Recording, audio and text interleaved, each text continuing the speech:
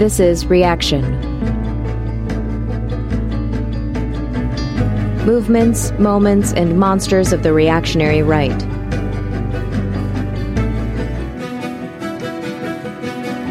Episode 5. The Turner Diaries, Part 2. The New Era. When we last left Earl Turner, the organization had taken control of parts of Southern California, trained its newly acquired nuclear weapons on New York City and Tel Aviv, and begun its purge of all non-white citizens within its borders. It's an ugly series of events, with mass murders of residents and food shortages wreaking havoc in black and white areas alike. But it's nothing compared to what is yet to come. The Day of the Rope occurs on August 1st, 1993. Now that most non-white residents have been purged, the organization sets its sights on the enemy within, race traitors. They fall into two categories, those who betrayed their race and those who defiled it. Broadly, they're divided by gender. The betrayers, those who promoted or implemented the system's so-called racial program, are mostly men. The defilers, who had sexual relationships with non-white people, are mostly women. Their corpses are hung from traffic lights, trees, and light poles all over Los Angeles. Placards hang around their necks proclaiming their crimes. I betrayed my race. I defiled my race. The betrayers are mostly prominent men: politicians, judges, lawyers, newscasters and journalists, teachers, and other civic leaders who furthered the system's liberal policies for either status or a career, or even, get this, their ideals. Referencing Judas Iscariot's betrayal of Jesus, Turner writes, "The system had already paid them their 30 pieces of silver. Today, we paid them." The Day of the Rope was a direct response to a flare-up of pro-system rioting that was spurred on by the remaining Jews in the occupied territory. For years, the organization had been compiling a list of enemies, a detail which honestly sends shivers down my spine. It makes me think of Turning Point USA's Professor Watch List. Once the majority of undesirables had been deported and the riots intensified, the organization was ready to strike. Even Turner is disgusted by it all, and his description of the events is grisly. One scene describes Turner coming upon a corpse blocking his path on a sidewalk, and I'll give you a chance now to skip ahead 1 minute if you'd like to spare yourself the imagery. Turner writes, "The first thing I saw in the moonlight was the placard with its legend in large block letters. I defiled my race." Above the placard leered the horribly bloated, purplish face of a young woman, her eyes wide open and bulging, her mouth agape. Finally, I could make out the thin vertical line of rope disappearing into the branches above. Apparently, the rope had slipped a bit, or the branch to which it was tied had sagged, until the woman's feet were resting on the pavement, giving the uncanny appearance of a corpse standing upright of its own volition. I shuddered and quickly went on my way. There are many thousands of hanging female corpses like that in this city tonight, all wearing identical placards around their necks. They are the white women who were married to or living with blacks, with Jews, or with other non-white males. There are numerous other passages even more ghastly than this, but I'll spare you the details and get to the point. The Turner Diaries is almost pornographic in its description of violence. The heinous acts carried out by both the organization and the outrageously demonized black population are painted in vivid relief. You see, unlike run-of-the-mill propaganda, the Turner Diaries isn't meant to be a persuasive document. It isn't written to convince the average person that white people are superior, the rightful inheritors of the earth, or even a persecuted minority. The intended audience for the Turner Diaries is the already converted, those who are already white supremacists, or at least sympathetic to that worldview. And this gives us a taste of what the white supremacist craves: extreme graphic violence against people of color and any white people in favor of racial equality. It's unsettling, but perhaps what's even more unsettling is that the only significant difference between the violence of the Turner Diaries and that of mainstream media horror or true crime genres is the racialized element, the glorification of white violence against a subjugated minority. Without that, it's just another Tarantino movie or cold case documentary. But the Day of the Rope, which claimed 60,000 lives, is just the beginning. Turner writes, "The hanging of a few of the worst race criminals in every neighborhood in America will help enormously in straightening out the majority of the population and reorienting their thinking. In fact, it will not only help, but it is absolutely necessary. The people require a strong psychological shock to break old habits of thought." In one passage, Turner describes some soldiers beating a prominent actress, a notorious race mixer, to the point where she is no longer recognizable. Turner chastises the men for beating her so severely, not because it is cruel, but because it defeats the purpose of the hanging. Turner writes, "What, I wondered, was the point in publicly hanging her if the public couldn't recognize her and draw the proper inferences between her former behavior and her punishment?" But the men's supervisor tells Turner that the beatings are necessary for the men to blow off some steam, and Turner is sympathetic. In the coming years, as the organization captures more U.S. territory, this same program of extermination and public spectacle will be a necessary element of propaganda and reconditioning the public. And it's important not to lose sight of that purpose. That's been the same purpose of public lynchings of Black people for hundreds of years: to instill fear, to serve as a warning to others. After the hangings, the remaining white residents of the occupied territory begin spontaneously murdering the remaining Jews among them. As in Nazi Germany, many white people had been sheltering Jews in their homes, but now, out of fear of retribution from the organization, they betrayed them.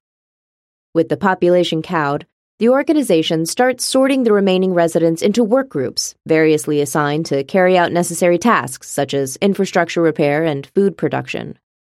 These work groups are also assigned to re-education programs, where they're propagandized with lectures developed by the organization, and are even graded on a combination of their work productivity and receptivity to the re-education materials. Of course, having control only of Southern California puts the organization in a very precarious position. Outside their territory, the system is mostly intact and has the capability to disrupt their nuclear warheads if and when they are launched. And, if all else fails and the organization can't be neutralized, the system has a plan to nuke all of Southern California. So, Earl Turner is sent on his most crucial mission yet.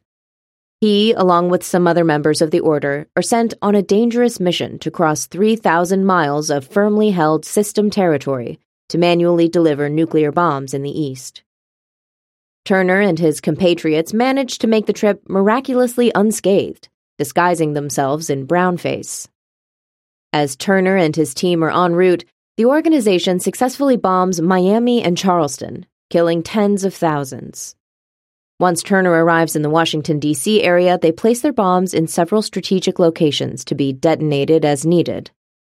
And, after months apart, Earl is finally gifted one uninterrupted night with his beloved, feminine, if sometimes shrill, Catherine, before her ultimate demise just a few days later.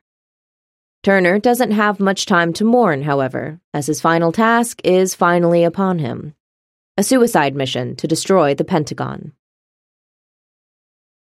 In the final events of the novel, nuclear chaos breaks out across the world. The organization, fearing the loss of its territory in Southern California, launches nuclear strikes against New York City, Israel, and the Soviet Union. The reasons for striking New York and Israel are obvious. Taking out two major centers of Jewish population is critical to defeating the system. The strikes against the Soviet Union are intended to instigate a response and force the system to enter into a hot war with the USSR. The mission is successful, with deadly consequences. All told, 60 million Americans are killed. At the time of Pierce's writing, that would have been just over a quarter of the country. In the aftermath of the nuclear war, Turner travels through the region around Baltimore, describing the devastation and carnage he sees. Bodies litter the roadways, buildings are burnt out, automobiles are abandoned and obstructing travel. In that hellscape, the organization sets to forming militias among the remaining white population. With the system backed into a corner and poised to destroy the Southern California enclave, Earl Turner's final act becomes the organization's only hope. He pilots a crop duster armed with a nuclear warhead into the Pentagon. Turner's final entry is brimming with pride in the role he's played in the revolution, and only a little regret that he won't get to see the new world he is helping to create. The book's epilogue sums up the end of the war and the 5 dark years preceding the new era. Thanks to Turner's valiant efforts, the tide slowly begins to turn in favor of the organization. They carry out a war of attrition against the system, creating all-white enclaves throughout the country and hunting down bands of people of color. As white people increasingly come to the enclaves, hoping to escape the food shortages and chaos breaking out everywhere, the organization develops a system to weed out the weaklings.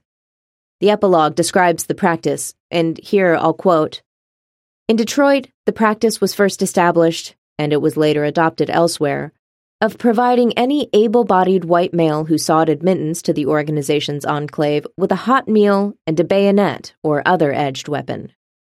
His forehead was then marked with an indelible dye, and he was turned out and could be readmitted permanently only by bringing back the head of a freshly killed black or other non-white.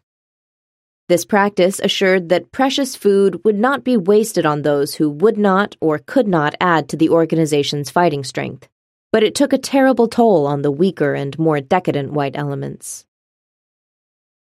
After 5 years of fighting, a truce between the organization and the system is reached, and the remaining white generals of the U.S. military surrender in exchange for the opportunity to live out the rest of their lives with their families on an island off the coast of California.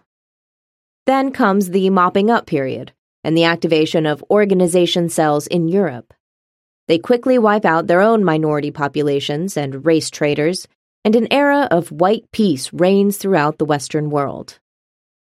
While the epilogue doesn't describe any events in Africa, South America, the Middle East, or most of Asia, it does explain how the organization destroyed China through nuclear and chemical warfare. It's a little strange that the ending of the Turner Diaries celebrates the all-white world Turner and the organization created, without explaining how more than half the globe is dealt with. But hey, why let such a small detail as 3 continents stand in the way of a good ending?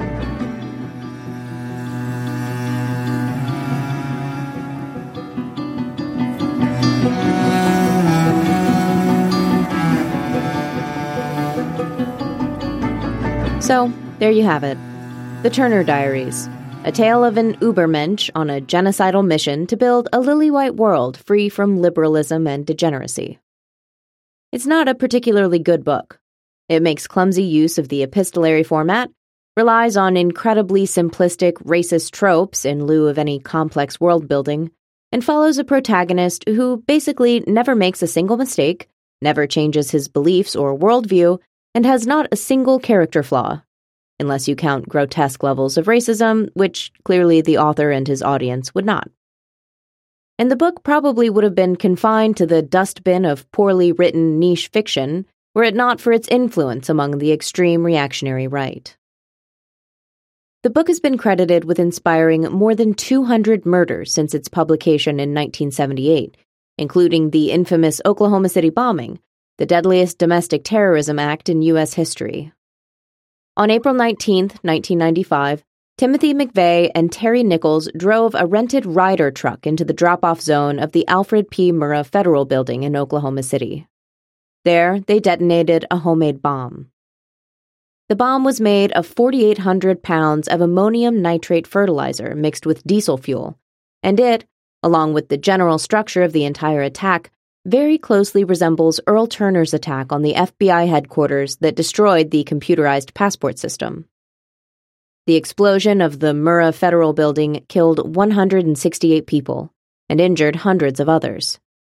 McVeigh cited the killings of civilians at Ruby Ridge and Waco by federal law enforcement as the motivations for the attack, saying, "I wanted the government to hurt like the people of Waco and Ruby Ridge had." An hour after the attack, McVeigh was pulled over by a state trooper for driving without a license plate. He was arrested for having a concealed weapon. Little did the arresting officer realize whom he had just pulled over.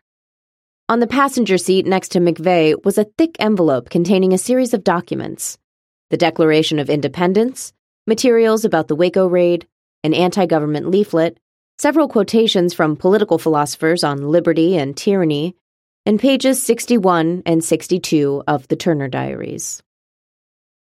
In the years prior to the bombing, McVeigh was a regular on the gun show circuit, traveling to state after state looking for like-minded patriots fearful of government tyranny.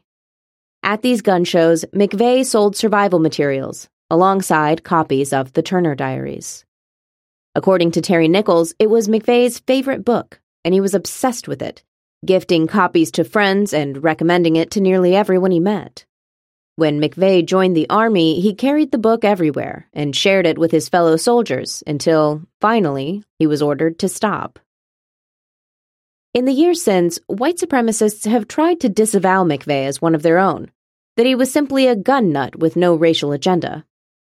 But having read the Turner Diaries, I can assure you that no one would recommend, let alone sell, the book unless they had deeply held racist convictions.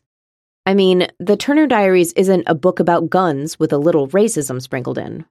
It's a book about the inferiority of non-white people and murdering them with a little guns sprinkled in. While the Oklahoma City bombing is the most notorious event associated with the novel, plenty of other individuals and groups took inspiration from the tale of Earl Turner. In 1983 and 84, a white supremacist organization known variously as the Silent Brotherhood, the Aryan Resistance Movement, or simply The Order, carried out a terrorist campaign that ended in the murder of a liberal radio talk show host named Alan Berg. The Order styled itself after the elite inner circle of the organization described by Earl Turner, funding itself in the same manner, through armed robberies and a counterfeiting operation, though the bills were of such poor quality that they were practically useless and eventually led to the arrest of one of the members. The robberies, however, were very effective, and even after their capture, the FBI was unable to recover over $1 million. It is believed that much of the proceeds were distributed to white supremacist organizations, including William Pierce's National Alliance. In 1996, Larry Shoemaker of Jackson, Mississippi, shot 11 people, all black, killing one of them. According to his friends and family, Shoemaker's entire personality changed after he read the Turner Diaries. In 1998, a black man named James Byrd was attacked by 3 white supremacists in Jasper, Texas.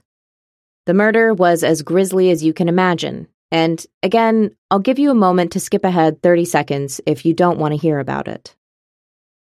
The 3 men offered Byrd a ride home, but instead took him to a remote area where they beat him severely, spray-painted his face, and urinated and defecated on him. The men then chained the still-conscious Byrd to the back of a pickup truck by his ankles, dragging him for 3 miles along an asphalt road. Forensic evidence suggested that James Byrd was alive for much of the ordeal. They dumped what remained of his body in front of a black church, and then headed off to attend a barbecue. One of the killers confessed that during the incident his partner joked, "We're starting the Turner Diaries early."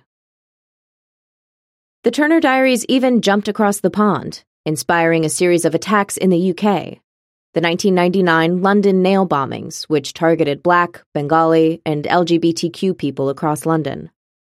The bomber, David Copeland, was a militant neo-Nazi. During interviews, Copeland told police, "If you've read the Turner Diaries, you know the year 2000 there will be the uprising and all that. Racial violence on the streets. My aim was political. It was to cause a racial war in this country. There'd be a backlash from the ethnic minorities. Then all the white people will go out and vote BNP," referencing the far-right British National Party. These are just a few of the events known to be inspired, at least in part, by the Turner Diaries. And who knows how many countless other attacks grew from a seed planted by William Pierce's novel. The book, still published by the National Alliance's press National Vanguard Books, sells for $24 on Amazon, where it has a 4-star rating. One reviewer called it required reading for all patriotic men, praising its description of the current political and social instability, quote, brought on by uncontrolled illegal immigration and a stressed younger generation realizing its productive years are being spent in a hopeless mire of economic futility. Another reviewer writes, maybe the majority of people, the sheeple, won't be able to grasp the true reflection this book has on the Western world in 2020. If, on the other hand, you were fully aware of the strings being currently pulled, and more importantly, who are pulling them, then this book should probably be taught to our kids in school. Awake, common man. That last bit is, of course, in all caps for emphasis. So why this particular book? There's quite a bit of racist right-wing fiction out there, but The Turner Diaries outshines them all, and it's not even close. Other books in this genre are better written, have more compelling characters, and a more interesting plot. Even Hunter, Pierce's companion novel, is just a better book in general, and was also a favorite of many of the killers I just mentioned, including Timothy McVeigh. I've recorded a supplemental episode on Hunter for the Patreon feed if you'd like to hear about it. But Hunter and other white supremacist novels have gotten relatively little attention from the mainstream. So why The Turner Diaries? In his paper on the subject, The Turner Legacy, The Storied Origins and Enduring Impact of White Nationalism's Deadly Bible, researcher of extremist political activities J.M. Berger offers a few of his own explanations. He outlines several literary techniques used by Pierce to have maximum effect on the reader. The call to action, emphasis on authenticity, reflections on the objectives of terrorism, and practical guidance. As I mentioned earlier, The Turner Diaries isn't written to persuade readers to be racist, and it doesn't seek to justify its own worldview. Instead, it offers concrete calls to action, as in one passage where Turner laments all the times white men didn't stand up to social change, like school integration and gun control. The Nazis warned us, Turner complains, and in these reflections, the reader is directly called on to reflect on their own actions. Particular ire is directed at conservatives, with Turner writing, of all the segments of the population from which we had hoped to draw new members, the conservatives and right-wingers have been the biggest disappointment. They are the world's worst conspiracy mongers, and also the world's greatest cowards. The implication is hard to miss. Hey you, conservative, are you listening? Are you paying attention? Are you ready to fight? The emphasis on authenticity that Berger points to is also compelling, and even I have to admit that I enjoyed the occasional notes to reader that explained currency, measurements, and social movements to the inhabitant of the new era in which we finally switched to metric units. The foreword and epilogue, combined with the jumpy plot that plays up how often Turner is working in the dark, create a pretty decent sense of authenticity, though the overly technical elements feel shoehorned into the diary format. Explaining complicated engineering tasks isn't exactly normal diary content. Berger's point about the insightful reflections on the objectives of terrorism is probably one of the novel's most compelling features, and combined with the call to action and practical guidance have a dangerously alluring effect, as we've already seen with the novel's capacity to inspire violence. In the pages that Timothy McVeigh carried with him on the day of the Oklahoma City bombing, one paragraph from the book was highlighted. The real value of our attack today lies in the psychological impact, not in the immediate casualties. More important, though, is what we taught the politicians and the bureaucrats. They learned this afternoon that not one of them is beyond our reach. They can huddle behind barbed wire and tanks in the city, and they can hide behind the concrete walls of their country estates, but we can still find them and kill them. Berger offers a few more reasons that The Turner Diaries has had such an enduring impact among right-wing extremists. One is the narrative simplification that offers a bare-bones story with enduring relevance beyond any specific time period. By not getting bogged down in the specifics of historical figures and events, the book extends its shelf life. It also creates its own ideological vacuum insofar as it doesn't cater to one specific branch of right-wing racism, such as Christian identity or the American Nazi Party. It's ideologically vague enough to appeal to just about anybody who believes the white race is superior and that violent revolution is, if not entirely justified, an intriguing prospect. One of the reasons I'm so fascinated by right-wing ideology, and the Turner Diaries in particular, is how so many of the social ills it critiques are the same problems those of us on the left worry about. Atomization, alienation, government corruption, crumbling infrastructure, and lack of opportunities for regular working people. In studying these movements, I often find myself wondering how people can look at these challenges, real problems that cause real human suffering, and come away with such radically different ideas about their causes and what solutions we should work toward. We often agree that members of an elite class exploit us, propagandize us, divide us, but we have fundamental differences about who those elites are. A capitalist and political class composed primarily of white men who seek to extract value from our work, or a sinister global cabal of Jews who, for millennia, have infiltrated every corner of power in Western civilization. These are questions we certainly won't be able to answer in episode 5 of this show, but we'll return to them time and again. Who is to blame for our suffering is a driving question behind all politics, and its answer can have catastrophic consequences for minority populations, as we've seen throughout history. In a lot of ways, it's more comforting to pick an ethnic scapegoat who can simply be wiped out in a nuclear war than an entire economic and political system that you rely on to survive. As one of William Pierce's work colleagues put it, he was looking for a simple solution to the problems of the world.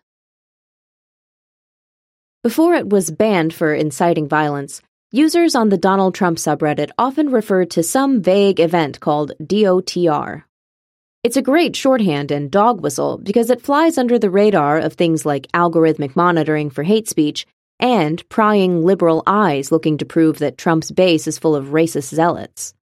I myself had seen DOTR on forums like Reddit and 4chan in the past without knowing what it referenced. But once you make the connection, it's absolutely chilling. The day of the rope, when the race traitors are finally hung from every streetlight in town.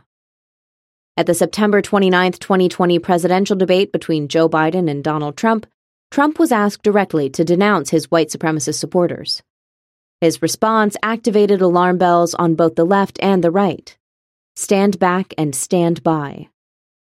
Some commentators said that Trump simply misspoke or jumbled his words, something he often does. But regardless of what Trump intended to say, his supporters on the far right quickly went to 4chan to celebrate. Some quotes from the posters that day. Kill squad standing by. Yep, I'm thinking Trump is the Führer again. And Day of the Rope confirmed November 3rd. And if you think simply getting Donald Trump out of office will squelch the fires burning on the far right, you haven't been paying attention. The Turner Diaries has been central to the canon of neo-Nazi literature for more than 40 years, and we can certainly expect it to last for many decades to come.